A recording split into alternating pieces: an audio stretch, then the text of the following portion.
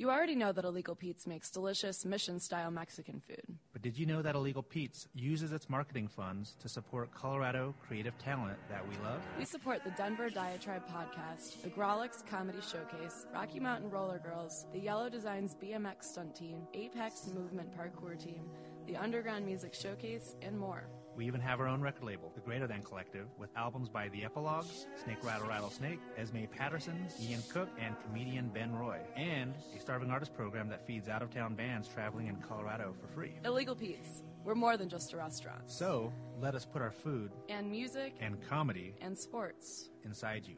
Please.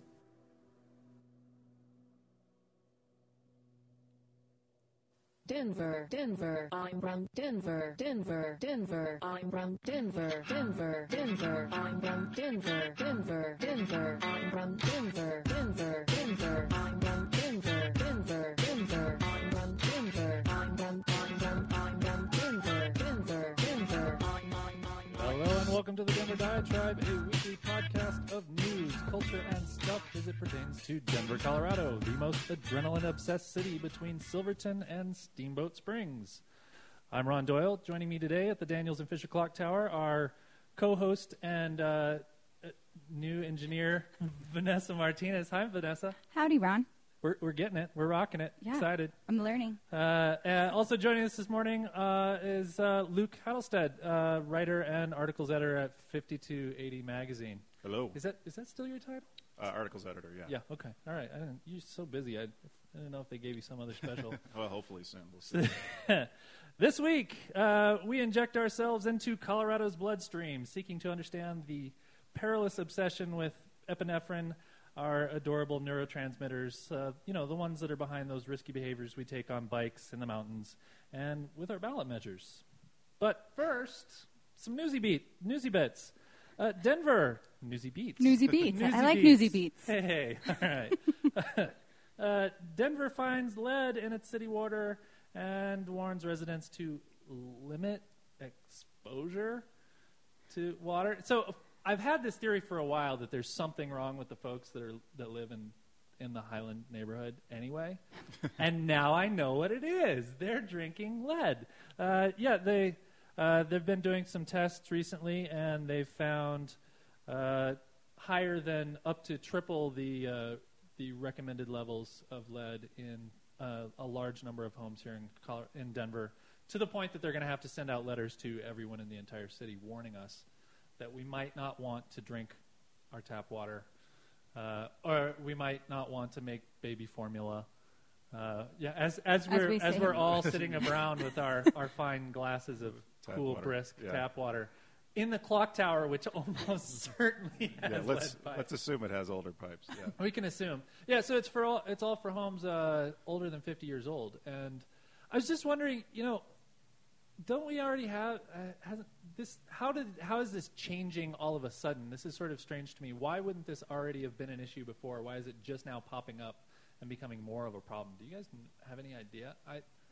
Was it some initiative or some newly discovered? No, they're doing the same tests that they've always done. It's just that the levels have been increasing over the years. It's getting worse for some reason, and I'm not sure. And suddenly it's come to a dangerous point when last year it wasn't. It's now they've found it in enough homes that they're getting concerned. Yes, that's. Does that suggest there are more sensitive testing methods, maybe that are? Maybe it's more sensitive testing methods.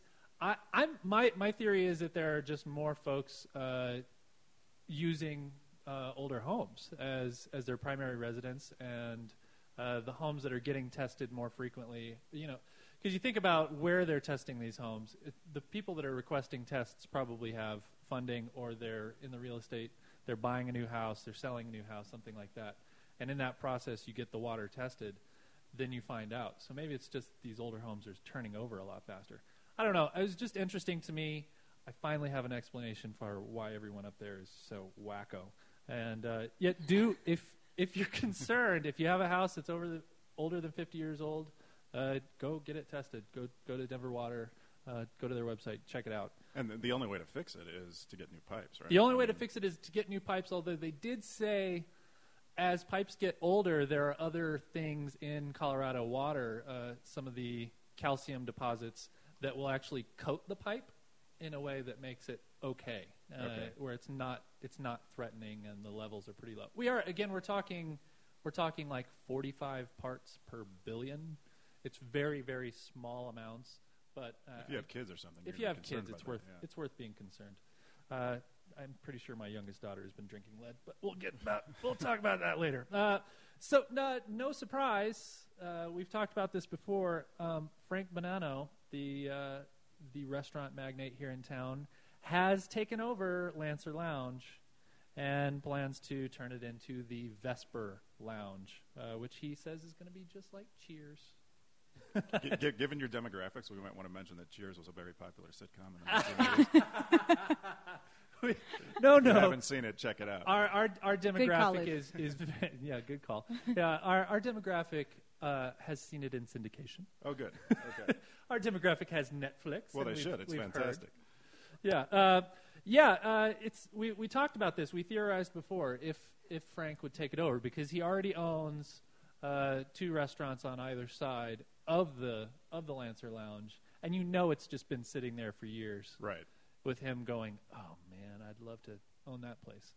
Well, it's just a staging ground for his 2 restaurants that flank it, right? I mean, it's perfect. It's a waiting room. Right. It's a waiting room with a big bar for his 2 restaurants. So it's perfect for him. It's very interesting. I am very curious. He says he does not plan on getting too crazy with the remodel. He says his focus right now is just getting a liquor license, adding a couple more taps than what the Lancer Lounge had, and he said he's going to gussy it up a little bit, but not much. Do you believe this? Well, I'm a fan of a lot of Bonanno establishments, of course, but it's really bold to say that your bar's going to be like Cheers before it opens. Sure. I mean, Cheers is what it or was what it is what it is because of the people there. So you can't really make that statement, Yeah, right. Cheers is not the decor. No. Right. Per se. Cheers became Cheers because of who walked into it and spent time there and so forth. Yeah, exactly right. Although I have to say, it's very refreshing that someone's opening a bar that is not a microbrewery. Yeah, that's a good point. Once. I mean, it's just a regular bar, So that's it's just a straight up bar. Yeah, right. that is interesting that he's not going that route. He's not immediately taking the opportunity to do some 1-barrel nano brewery for his own restaurants. Or fancy mixology, I mean, I'm yeah, sure. Yeah, even said, I'm not going to do the mixology thing. Yeah, that's great. Yeah. I love that. Can I just get a drink? Tonics and beers. Yes. Right. Yeah, and that's another thing he did say is he does not. They might have a few specialty drinks, but he does not plan on having the extensive, crazy cocktail list like you would get at somewhere like Root Down or Williams and Graham. He's not going to do that. It's going to be a bar. We're going to have booze on tap. You know what you want. Tell me what you want, and we'll make it. Awesome. So that sounded promising. Mm-hmm. We'll see. The dive bar contingent out there, I'm sure, you're not pleased, guys. I'm sorry. Well, and Lancer was pretty cool. I mean, as dive bars go, and place. hopefully they can maintain some of that feel. Yeah. I am curious to know if the regulars at Lancer will come back, no matter what the name and who the owner is. Yeah. I would guess the big limiting factor will be price. That's going to be the thing that will drive away the characters that made Lancer Lounge so fascinating. Maybe. Who knows? They'll be there at happy hour. When's it supposed to open? He's planning to have it open by Thanksgiving. Great. Yeah. Wow, that's quick. Yeah, very quick. Denver approves a liquor license for Trader Joe's at 7th and Colorado. Neener Boulder, we get the liquor. We get the $2 chuck. So, they have been approved for their liquor license. As you know, in Colorado, grocery stores are not allowed to have more than 1 liquor license per the business. So they get their one, and they've chosen to have it here in Denver. So I'm excited. Me too, and I'd like to state for the record that way back when the Trader Joe's news was announced, I was the only one on the diatribe who thought that the Denver store would get the liquor license. Really? Everybody else said, no, it's going to be Boulder. You, Jared. Did I? Yes. Probably. What was your hunch based on? Just the fact that Boulder is already overly concentrated in liquor. I mean, it's just there's so much it's a liquor smaller in market. There's the potential for liquor sales, I think, is greater. As a business, I would want more customers coming in the door and buying liquor. Definitely. Huh, interesting. I don't know. I'm not sure. It is kind of interesting, though. They are planning on doing, the way they're doing this Trader Joe's is going to be a little different than if you've been to one on the West Coast, for example. The liquor store is going to be it's going to be immediately next door, but it's going to be completely separated from the grocery store. They're not going to have a passageway between the grocery store and the liquor store. So I actually think Trader Joe's is positioning itself in a way to convince Colorado legislators that it's okay. No, we're a separate entity. We're a separate liquor store. So we're going to so can we please open this up elsewhere? I think they're trying to get it. They're going to try and get it everywhere else. But it's not just grocery stores that can't have repetitive liquor licenses in Colorado. It's everybody. So if you look at in Total Beverage, for example, in Westminster, there's Total Beverage Westminster, and then Total Beverage, which I believe is in Thornton. Yes. You cannot own two liquor stores. You can't have two liquor stores with the same name. You can't have a chain of liquor stores here. Huh. It's just that's the law. So that doesn't mean that it won't. They've been trying to change all of our laws, you know. So I think it is, like you said, very smart of them to do that. But here's the other thing: that Total Beverage, they also just opened, not them, but former employees, longtime managers of Total Beverage, opened Hazel's, which is the new giant liquor store in Boulder, which happens to be on the corner of 28th and Canyon, which is very close to where the Trader Joe's is going to be. So they opened that first. It is the largest liquor store in Boulder County. Their beer cooler is the third largest liquor store in Boulder County. It's giant. So that's fitting. Yeah, and they've got some great technology in there that allows them to see what change prices immediately. They've got the digital pricing, so they don't have to go around and re-tag things. So if they decide that, let's say the liquor store down the street wants to charge, is charging a lot less for something and they want to bring their prices down, they can do it immediately. I love technology. Wow, that's Amazonian. I know. I know, right? Yeah. I love technology, don't get me wrong. But I don't like that at all. Although I could see it being very useful. You see a certain client, you see a certain customer come in the door and you just push the alert button and all the prices on his favorite booze go up. So because he's going to be buying it anyway. Because he's going to buy it anyway. You know what he's going in for, and you just... Something tells me it's not quite that easy, but yeah. How long before a CU hacker decides to tap into that system? I know, for exactly their right. own benefit? Hey, price listed right there, 99 cents for the handle of Stolio. So, all right. What do you guys think of food trucks? They've been doing their thing. They're still pretty hot. They've been around. I read somewhere that the food truck phenomena has really only been around for 3 years in Denver. It feels like a little longer. But do you think it's still going strong? You think it's sort of dying out? Do you love it? Do you hate it? It seems, we follow it pretty closely with Amanda at the magazine, and that there. I think the boom in it has resulted in, like any other boom would, sort of a mixed bag of products. So some of them are fantastic and unique, and some of them are sort of just jumping on the bandwagon, literally. And you just sort of have to pick and choose. I mean, I like the trend personally, and just as a member of a city like this, it's fantastic to just the sort of the gonzo aspect of it, of where's it going to be this week or that day or whatever. But I can, you can see where it would start to get watered down a little bit, and maybe jump the shark or begin to think about jumping the shark. I don't know. Amanda would know better than I would, of course.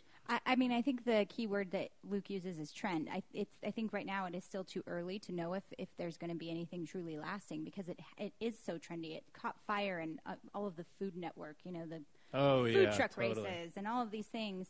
I think really, and also the economy, I think, has contributed to this, right? That's at least what some people have theorized, that because food trucks generally serve cheaper food, not all of them, but you can, in an economy like this, a lot of people will flock to the food trucks because they get a great deal, especially at those places that are really kind of gourmet food being sold out of a food truck.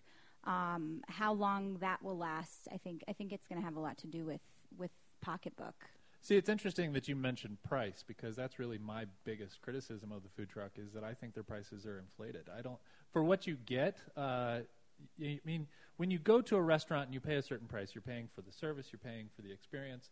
At the food truck, you're paying for the food and just the food, and you're waiting in line for it like a schlub.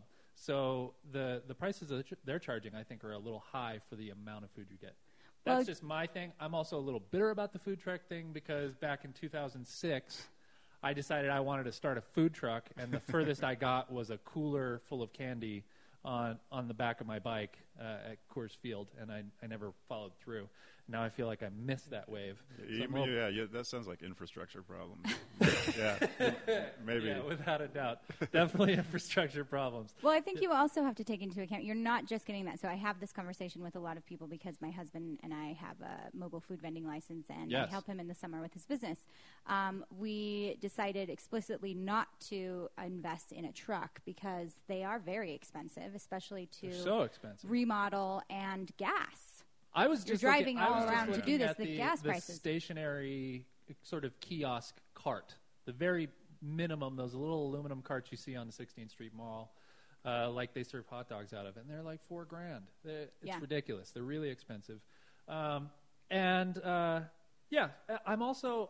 very curious why it's just a truck. Why can't we have other vehicles? I really want to see the food Camino, the food van. Why does it always have to be a truck? I think there are food vans out there. Actually. Food vans. I don't know if we have any in Colorado. Okay, but I've seen food trailers. I've seen food trucks. I have not yet seen a food convertible, and that really sort of irritates me. Well, I'll tell you, having just gone through the licensing, it's going to be a very long time before you can do something with an El Camino that will meet the standards of the health department. Yeah, I don't know how you get 2 sinks into a convertible, but folks, if you're feeling entrepreneurial out there, this is my dream.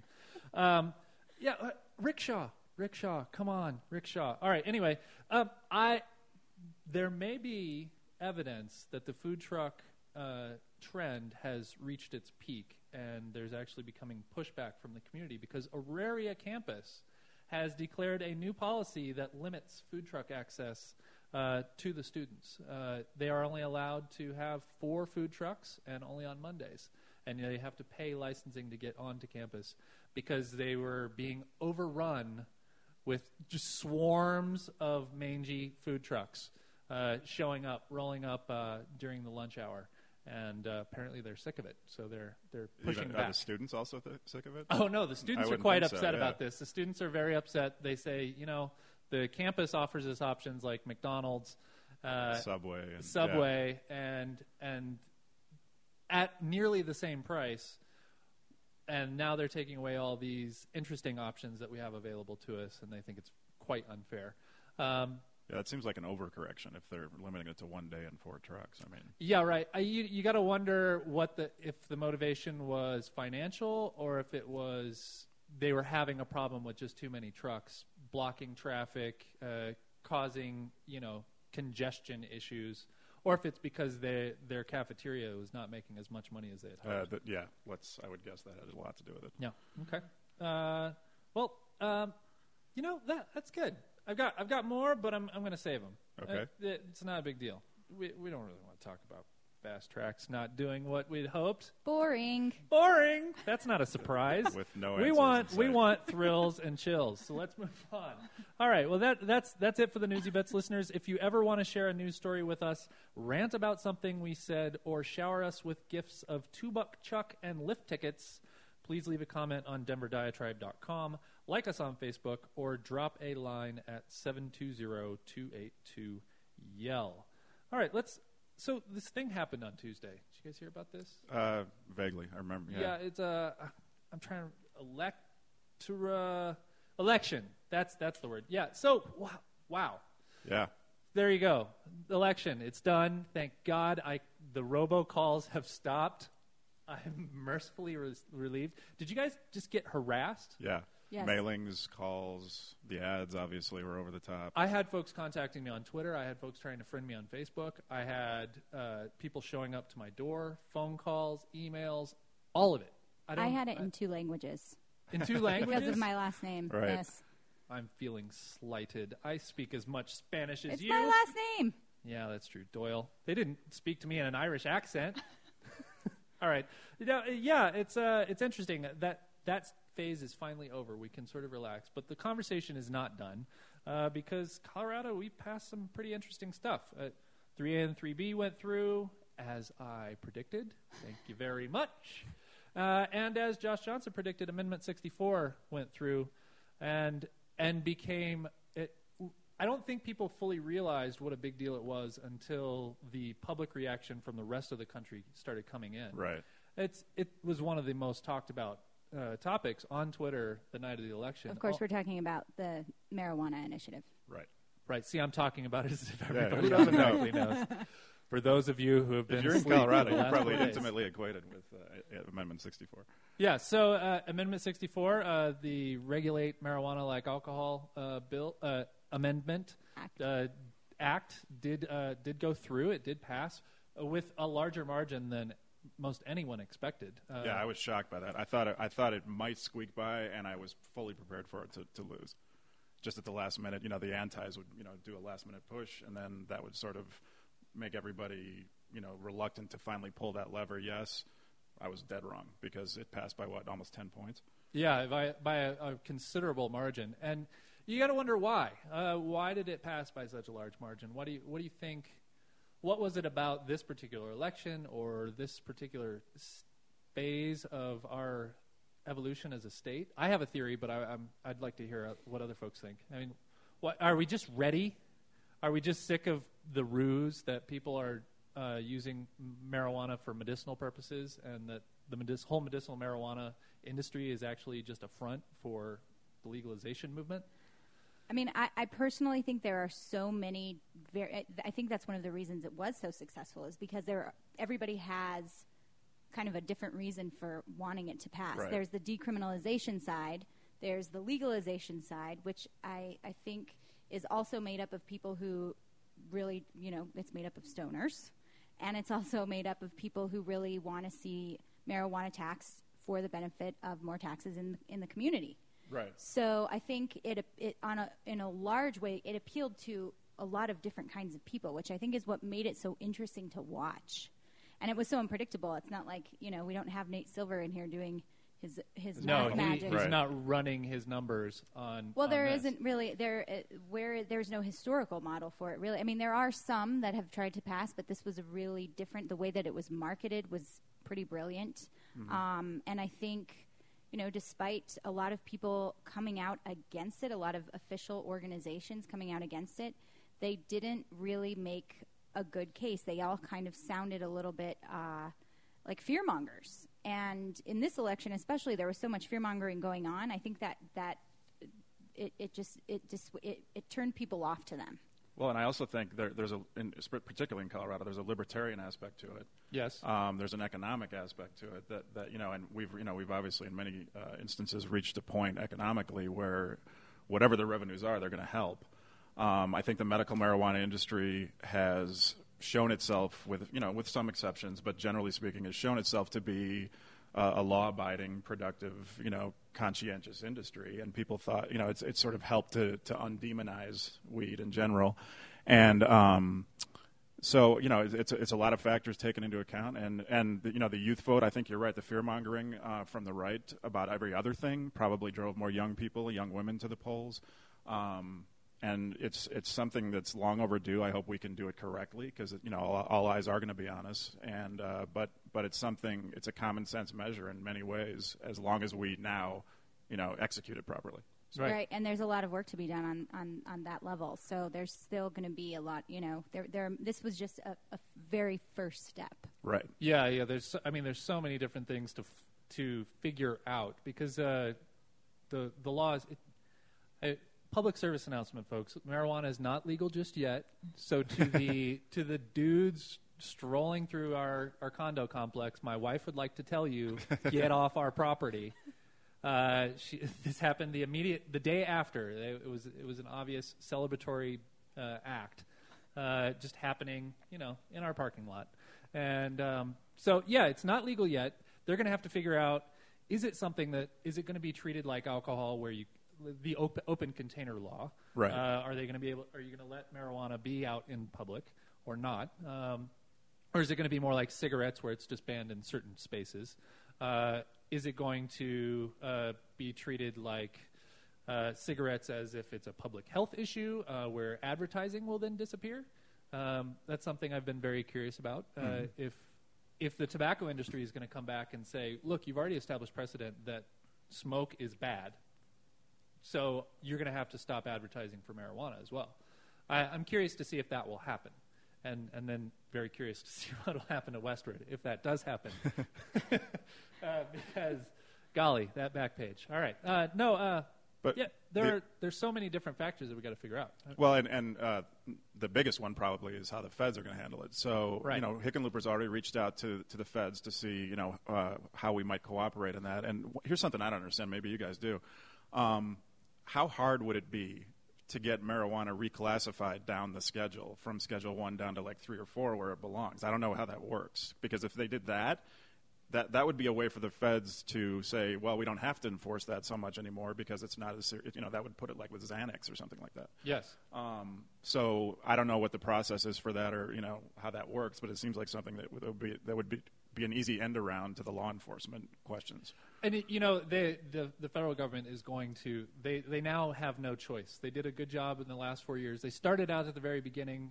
President Obama said we are not going to fight with the medical marijuana situation in California and Colorado and the other states that did. And then a couple of years later, when things started, understandably so, whenever California started getting a little loose.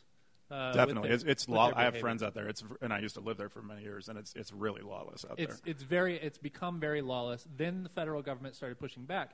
A lot of the raids that have been happening in California have not happened here in Colorado because we have done a good job of establishing the proper governing infrastructure to manage what's going on. Yes, are there people that are claiming their chronic snowboarding injury is justification for weed? Absolutely. Are there shady doctors? No doubt. But in general, we do have the mechanisms in place to make it work right. Yeah. And I think we're being acknowledged for that. Really, the most interesting part of it for me was that Oregon did not pass. And I was wondering why. Also, neener, Portland. We're further proof we're cooler than you. Ha, there you go.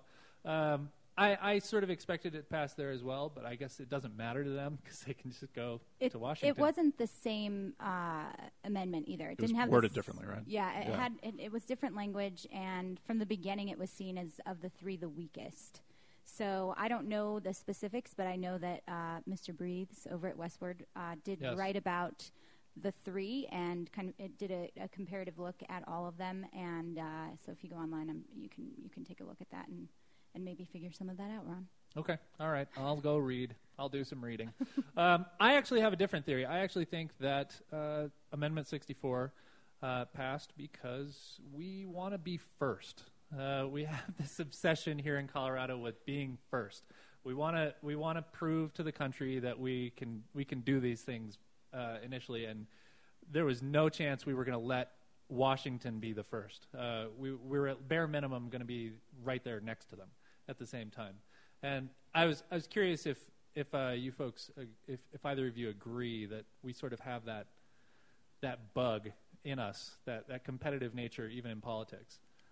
Well, it's certainly evolving that way. I mean, in the 6 years I've been here, the state has become even more of a landing ground for expats from the coasts. There's been much. We've written a lot about just the transplants sort of transforming the city, not just in stuff like this, but also with the arts, with music, with restaurants. And I think there's something to that theory. Obviously, it's not an organized effort to be first, but I think the people that come here feel like that they have discovered this sort of secret treasure that no one else knows about because we're a square state with no water. But now it turns out, wow, like I've had a lot of friends come here or other visitors come here and say, wow, this is a really cool city. Like they're surprised by that. And there's definitely a feeling among people here. It reminds me when I lived in the Bay Area, people in Berkeley had this sort of smugness about them where like, we've discovered like the nirvana on earth. And we haven't reached the smug point yet, thankfully. But Boulder has. Well, Boulder's. Oh yeah, there. Boulder. Yeah, Highland but- is and Highland's real inching close. towards smugness, definitely. But at the same, but I sort of feel like I'm on the forefront of something pretty cool just by virtue of living in Denver now, and that's changed noticeably just in the 6 years I've been here. Yeah, I do think the transplants have certainly done a lot for the changing demographic. I don't. Do you think that's Vanessa? Do you think that's part of the reason why we've shifted from a consistently red state to a consistently purple state? Absolutely. Yes. I'm You think from it's I'm the from Colorado. transplants?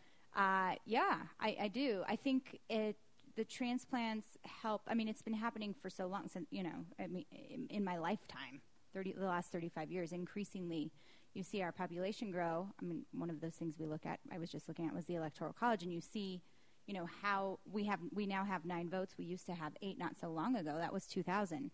So these things they're not just people coming here and voting the way, bringing their own values with them. It's that they're coming here, the values are mixing together, and you've got people who are native Coloradans either embracing that or slowly adopting it.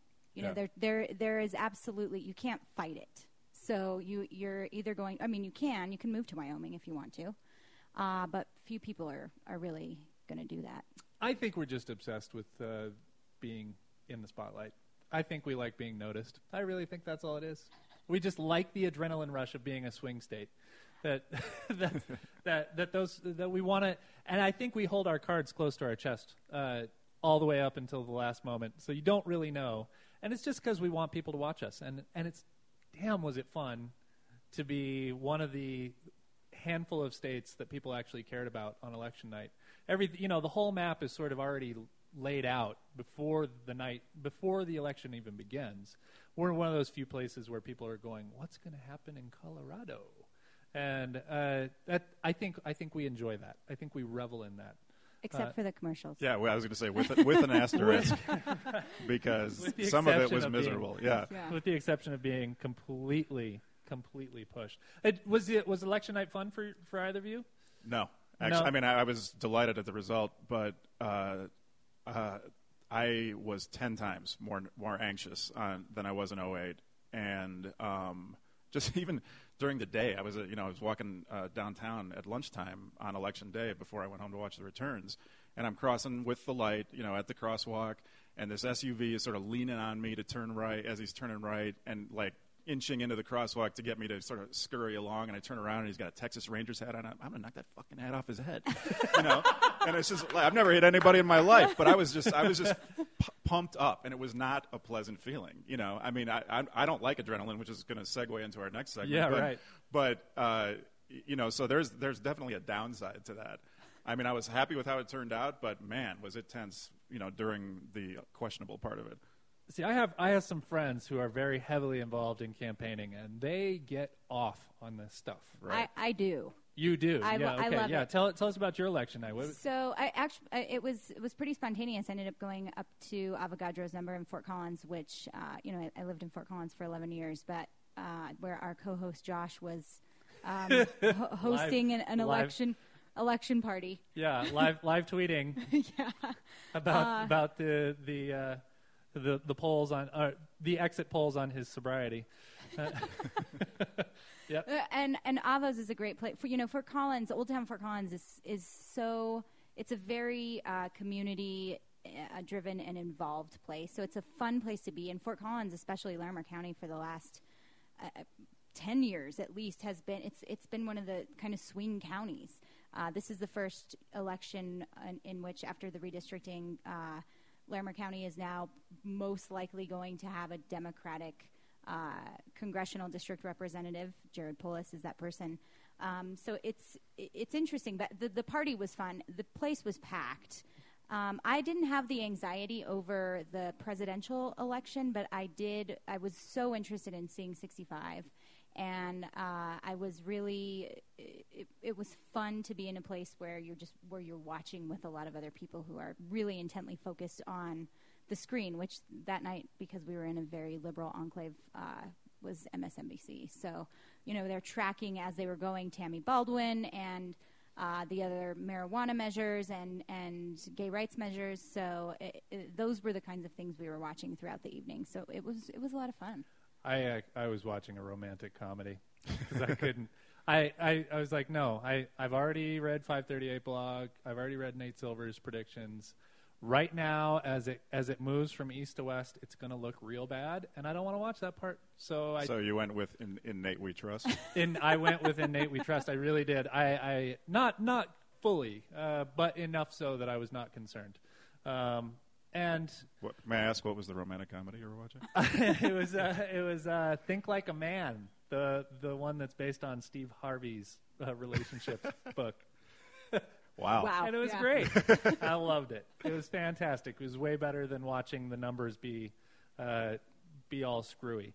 I just wait till the end, till all the polls are closed before I actually started paying attention. I thought it was kind of, I hate to say this, but it was a little bit uneventful because it was such a big victory that it... Yeah, that was surprising, yeah. Yeah, I was surprised to see it be such a big victory, but it was also a little bit disappointing because, we were expecting to be there. Oh, we're going to be here all night, and we're going to have to wait for recounts, and all of these things are going to happen, and it's like, oh... And you could see the network sort of thinking, well, we have to do something to be here all night. So. Well, it was very interesting to see places like NPR, who are not so beholden to keeping people's attention the entire time, were calling things a lot faster than the major networks. The major networks were very hesitant to call things that were clearly, states that were clearly done.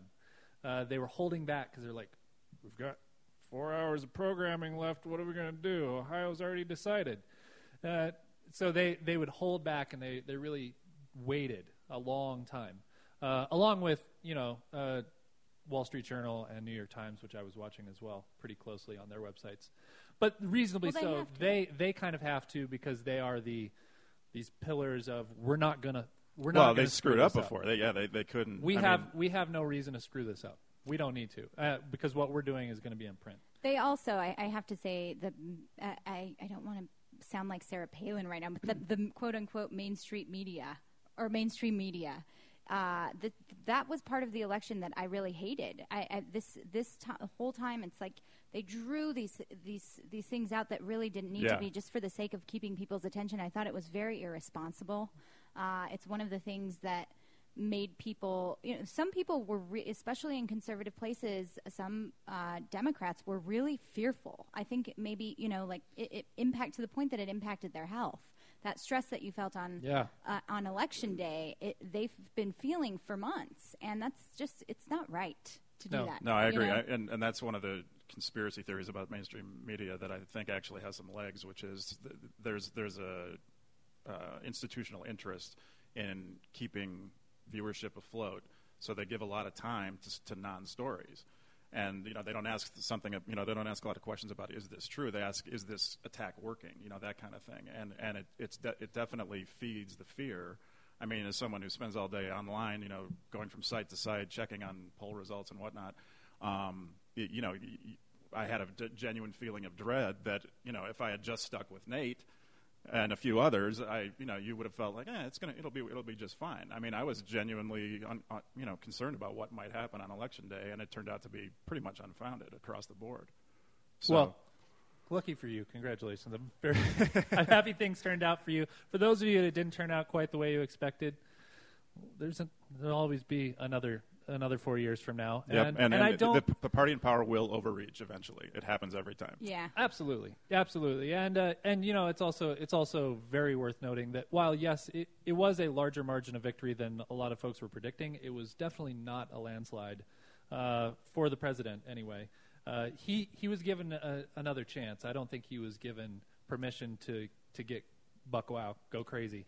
I agree with that, but I also think that socially, this was a social mandate. This was an absolute rejection of the fear-mongering, the anti-women, the anti-minority politics of the right. Not everybody on the right shares that, but enough of them did that it became their message. And I think that without a doubt, I mean, we have now 20 women senators, which is the most ever. I mean, things like that are signs of, I think, permanent change. and that's a good thing. I do too. I'm very happy about that. Here's hoping. We'll see. All right. Well, let's move on. This week's episode is brought to you by Illegal Pete's. We're going to take a little break, but when we return, we're going to keep talking about adrenaline and the ways we embrace it or avoid it. And we're going to live on the edge a little more with Luke Heddlestead. We'll be right back.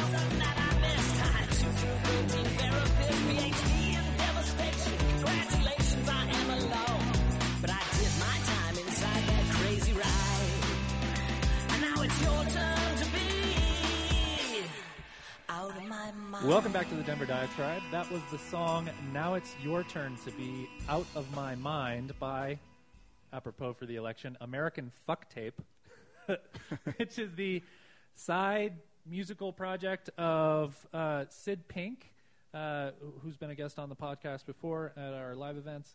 Actually, it's the side project where he has, I think Sid Pink is not really, that's an alter ego, right? Can we all agree Sid Pink is not really... Either that or he's got the coolest parents ever. Yeah. Yeah, okay. The right. Pinks. We'll have to look up the Pinks so and ask them. let's presume Sid is an alter ego. So this is the alter ego of his alter ego, Anton Lamiral. These guys are going to be playing. They have a live show on the night of Black Friday, right after Thanksgiving, at the Gothic Theater. They're bringing back this semi-autobiographical rockeretta called The Yellow Machine. It's going to be featuring the opening act, Tom Collins, the gritty jazz rock band, and it's being produced by Kyle Jones, who is the producer of Fight with Tools, the Flowbots album, the great Flowbots album. And it's starring Sid Pink, his alter ego, and he promises it's going to be a little bit Alice Cooper, a little bit Hedwig and the Angry Inch, and with a kiss of Kiss thrown in, if you will. So sounds pretty entertaining. Definitely go check it out. Gothic Theater, November 23rd. Doors open at 8 p.m. And I think Watercourse and City O City and Illegal Pete's and Greater Than Collective, a whole bunch of people are sponsoring it. So Sounds people cool. are excited about this thing. And you have to watch the little trailer they have for it, which is pretty hilarious. All right. Moving on, Living on the Edge. I so want to start singing Aerosmith in the worst way, and I'm going to hold back and not do it.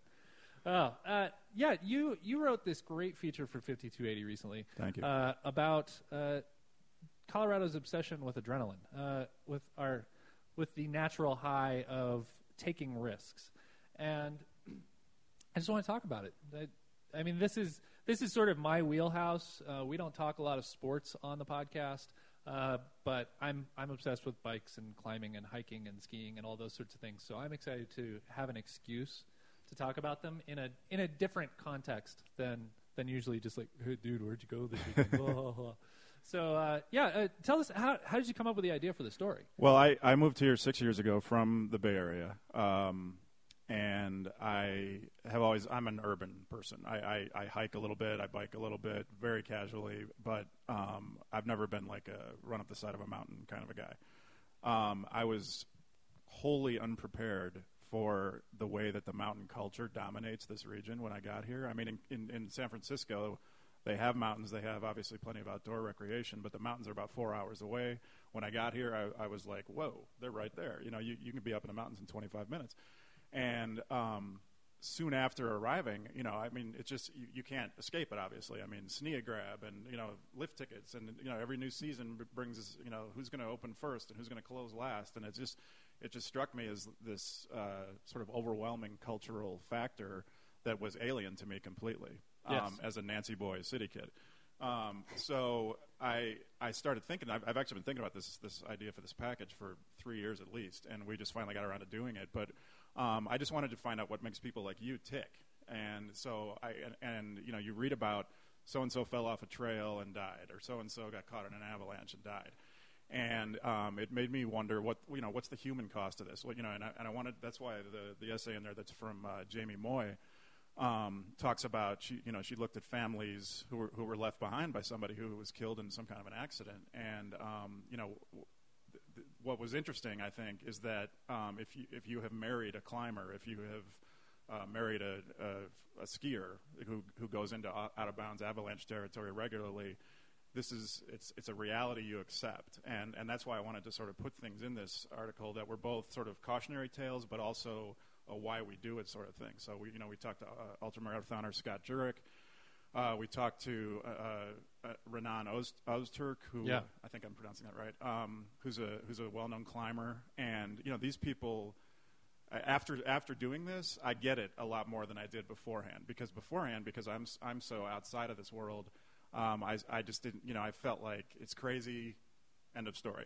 And now now I realize, this is like a soul fulfilling. It's not just because it's there sort of I'm macho going to be a guy who does this just because I'm going to prove myself, or a woman who does this because I'm going to prove myself. Yeah, although that's definitely part of it, I think, for a lot of people. When Meg Feldman has an essay in there about a climbing accident she had, and how that awakened her. I mean, she's very outdoorsy. She's a friend of mine, and I know she bikes and runs and hikes and skis and that kind of stuff. But what it taught her was there are certain risks that she doesn't have to take, and that's okay. And so taken together, that's sort of what we were getting at is to give people an idea of the dangers that exist. There are some servicey items about how to take care of yourself when you're doing these various activities. But then also to sort of honor the motivations that go into it, the sincere, like I said, soul-fulfilling, kind of things that suggest that some of us are just wired differently. And so I'm not one of those people. Someone else might be, and good for them. I don't know if I am anymore. Is that because you have kids? I have kids. Yeah, the state of mortality has definitely kicked in big time for me in a way that it didn't exist in my 20s. And I'm a transplant from the desert, so I was not adjusted to this sort of lifestyle when I first moved here. Yeah, I liked the outdoors. I knew I loved Colorado the first time I set foot in the state, but I was not fully prepared for how extreme folks get. Yeah.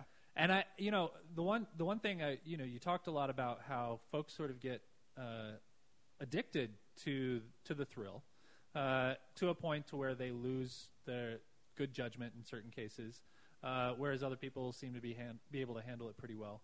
But what I've also noticed, because a lot of my friends are locals, is there's a habituation phase too, where these are people that have been skiing since they were 3 years old, and so for them to actually go out and continue doing the things that they love and feel something, they have to keep pushing it. Keep pushing a little further, get a little steeper, do something a little stupider. And then the next thing you know, you've got people who are base jumping off of mountains instead of just skiing, for the love of God. Come on. You don't need to also jump out in a squirrel suit. But, it's a very interesting phenomenon. And, I mean, Vanessa, you grew up here in Colorado, but you grew up sort of... I grew up in the desert. In the desert. Yeah, you grew up in the desert where... the camping thing, the outdoor thing is still there, but not so much this extreme sport.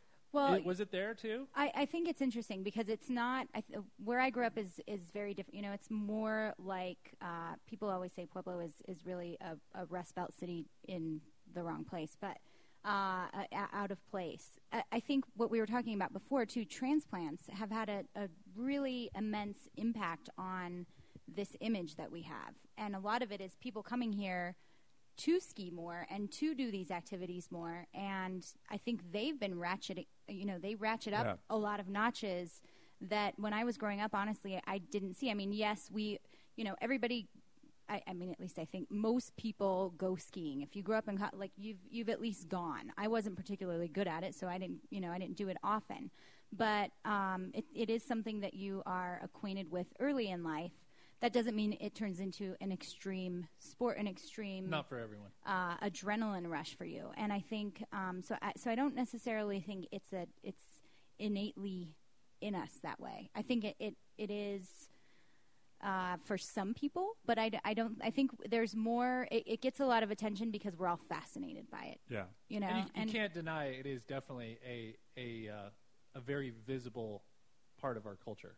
Absolutely, but I think of New Mexico in a lot of ways the same way. You look at, we were talking. We didn't talk about Gary Johnson earlier, but we have talked about him. Oh, Gary, that's right. Your Gary favorite. Johnson. He did get 1% of the vote, but Santa Fe is very active. Gary Johnson is an extreme I mean, yes, he is an extreme adventure athlete, and so I guess I see it as being it's the access, right? Yeah. We have the access points. Well, and I think you would, if someone were to take the time to study, really drill down into the accidents, I bet you would find that most of them are happen with people who are less experienced taking stupid risks. Yes. Because I think if you've grown up here, you've been on skis since you were 3, whether or not you turn out to be an adventurer, you just have a feel for what you should and shouldn't do, and you've probably seen an avalanche or something like that at least, and so you know what to avoid. Right. Yeah, we do grow up with the fear too, or at least if you have the fear, which I do, you grow up hearing about these accidents all the time. Right. So you are more cautious and more careful. At least I always was. I've seen a lot of both. I definitely have the friend who he just doesn't seem to have an ounce of fear. He does now. He's had enough accidents, but at one point he was just stupid. He's a local kid, and he would do these really idiotic things because he didn't have that sense of fear within him. And it took both arms in wrist casts and then getting caught in an avalanche on Mount Massive to make him go, oh, I probably should be a little smarter about all this. Well, I thought I loved Megan. So we were talking about Megan Feldman's essay. It spoke to me not because I identify with being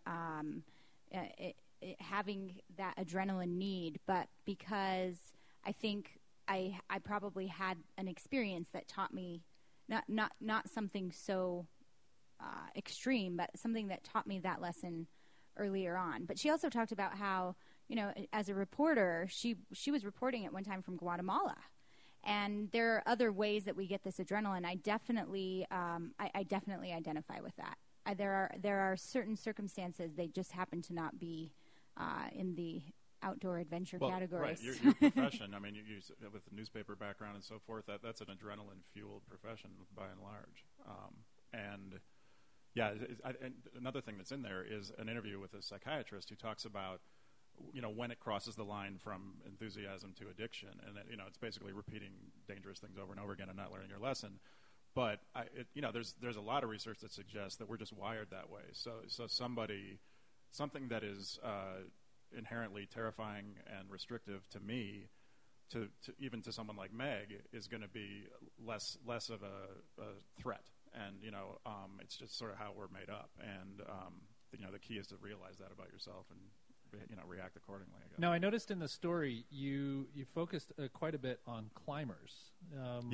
Which definitely a major faction of climbers here in Colorado, but they're not as visible as, say, skiers or hikers or the ultramarathoners are. Is there a particular reason why you decided to go with climbers? Narratively speaking, they're just the more inherently dramatic stories. I mean, clinging to the side of a mountain in a blizzard, and not sure if you can go up or down, and it, some of that was just where the best stories were.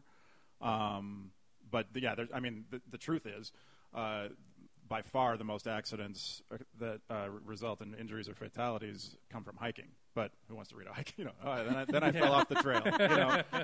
And then the next guy came, and then he fell off the trail. I mean, you can only do so much of that, narratively speaking. So the climbing stuff was far more compelling, and that has the sort of in the pop culture mind, Everest, because it's there, and that kind of stuff. And so that's just where the good stories were. That brings something up to mind, though. I do hike. I don't do. I mean, I'm not out hiking every day, of course, but I enjoy it, and I've always done it. I've never considered it something that would be so dangerous. But then when I read those statistics, I was really surprised. Yeah. I like all of the stats in the package. I like reading numbers. Ruined hiking. Yeah, I'm ruining everybody's fun. I'm but sorry it is funny because it's also something that you don't realize that, you're out there, and I've realized what a dumbass I've been when I've hiked a lot of time. It's like, how many times have I sprained an ankle because I'm just not paying? You take for granted. You're like, oh, I don't need to pay attention. I'm on this part of the trail that's flat right now, and what's possibly going to happen to me? Vans and a cotton T-shirt. Yeah. Well, that's what you do when you're a teenager. But yeah, I mean, there's obviously. I mean, I can name.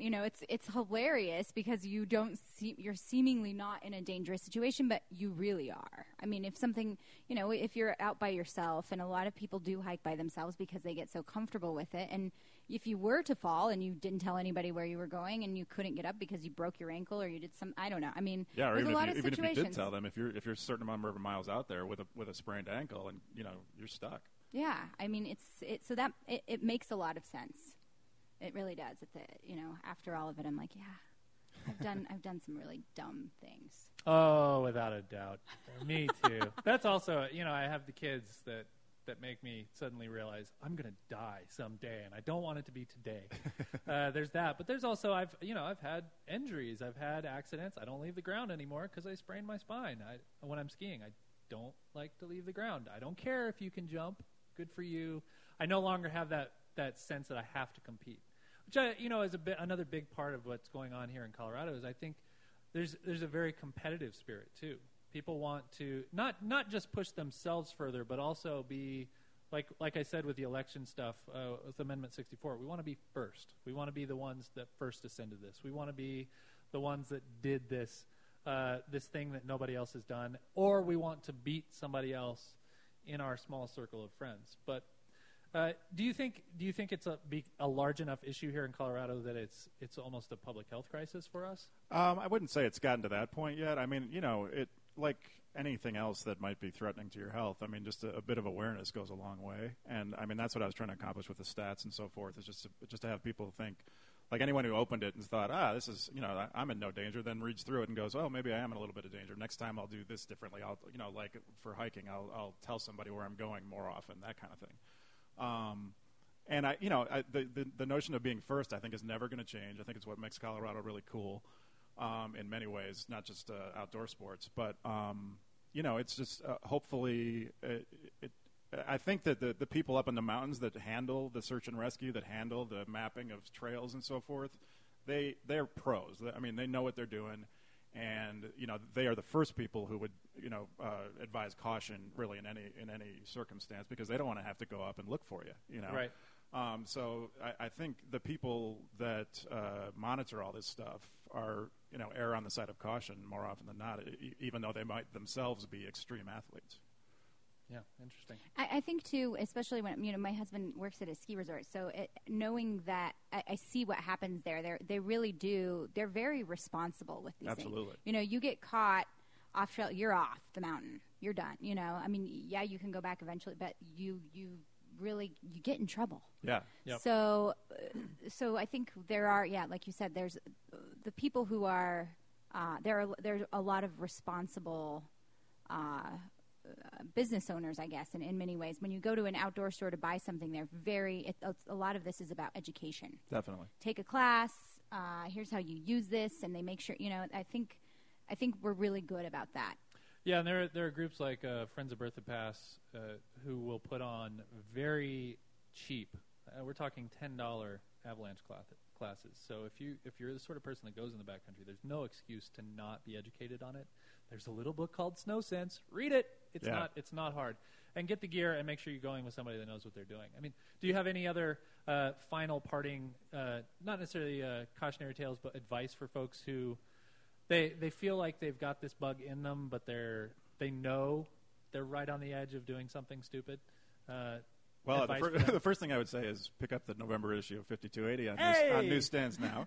Plug. But yeah, I mean, it's I think what it is taking an extra beat or two to think, is what I'm about to do the right thing, and am I doing it correctly? I mean, and sure, I don't think that's. I mean, not to draw a crude analogy here, but it's sort of like that's why you put the condom on before you have sex. Yes. You know? No, it's a great analogy. So it's, if you think that way, you're just going to save yourself a lot of problems.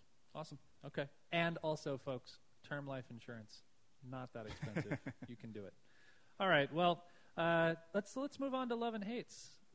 Vanessa, you ready? You got something for us? I do. I'm going to give some love this week to two projects from the Colorado Foundation and the Piton Foundation. One of them is floodlight.org. The other one is dataengine.org. These two projects just launched in the last 2 weeks, and they are both the result of some Knight Foundation funding, which is a very large foundation that gives money to media and journalism projects. Both of these are really exciting. They're going to be fun for everybody to play with. So Data Engine allows you to upload data sets into its full database, and Floodlight allows you to use that data and turn it into stories. So you can map all kinds of data across the state of Colorado. I sense just from the demo that they did, a lot of this and a lot of the outreach that they're going to be doing is going to be based here in Denver. But the map is of Colorado. So, for example, teen pregnancy rate statistics, all of the election stats that we just have that come out. So there will be census numbers in, and some of those data sets are already in there. But two really fun tools to start playing with, and I think we'll probably be talking about them a little bit more on the Diatribe because I think the Diatribe might want to use them We're too. going to start mining that data like crazy. We're going to stake our claim. All right, cool. Luke. If I could straddle the fence here, there's the thing I'm not sure whether to love or hate is 2A. We didn't talk about that in the newsy bits. Oh, yeah, right. So 2A. it's this. I don't fully understand it. I'm The hoping somebody debrucing. can clarify it for me. Yeah, I mean, I love the idea of debrucing to an extent. I mean, because I think that the blind resistance to all taxes under all circumstances is really short-sighted and not a good thing for our society at large. However, this thing seems like it happened too quickly. Like it wasn't fully formed before they put it on the ballot.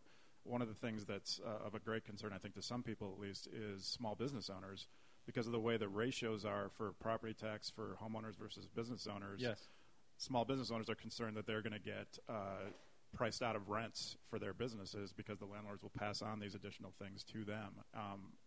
This is a fear. I'm not sure that this is a founded fear, but it's just something that I don't fully understand about 2A. So that's where I am on the love and hate thing with that. Okay. Yeah, love and hate for 2A. I kind of agree. Yeah, because it was the language was pretty vague. Yeah, I mean, maybe once this podcast goes up, people can comment and sort of explain it a little bit because. Luke, you are invited back on this podcast Awesome. every week just to ask people to comment. Well, I think we could also we need once maybe more information comes out. I think we'll want to talk about 16. Yeah, we'll be talking about it Definitely. again as it fleshes out. I want to love on something that normally I would hate. Uh-oh. I want to love on Mayor Michael Hancock this thing he's doing right now. He's on this crusade of doing things for the first time.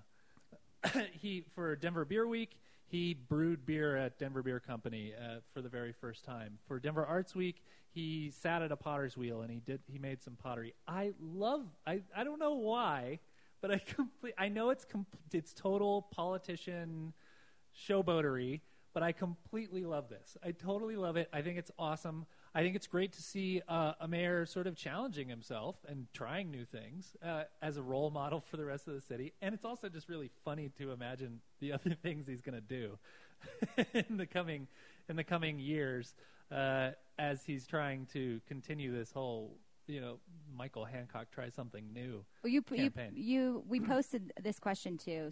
I've hashtagged it. Yeah. Yeah. What are some of the things? What were your favorites that you've done? Folks immediately said he should try medical marijuana.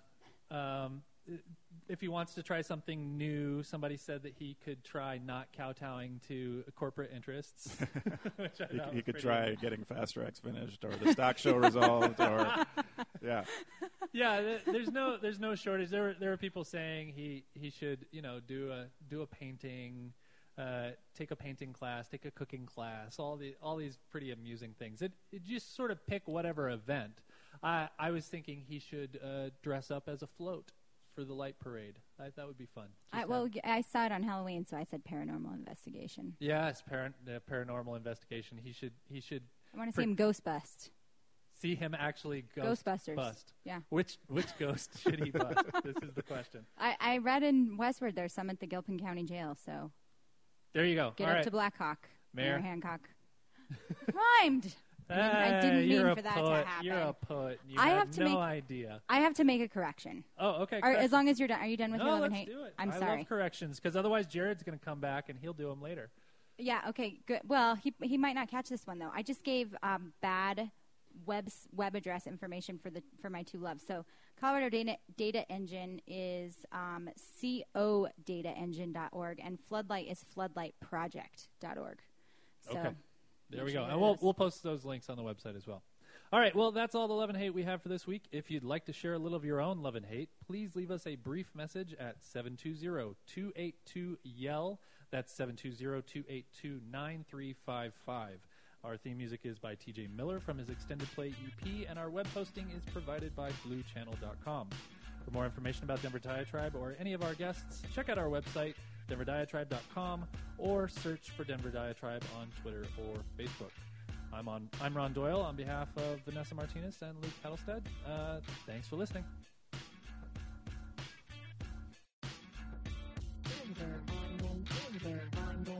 Haven't you heard the birds? Now the word is Denver. High average income, roll like big spenders. Affordable housing, good money lenders. Low obesity, no need for suspenders.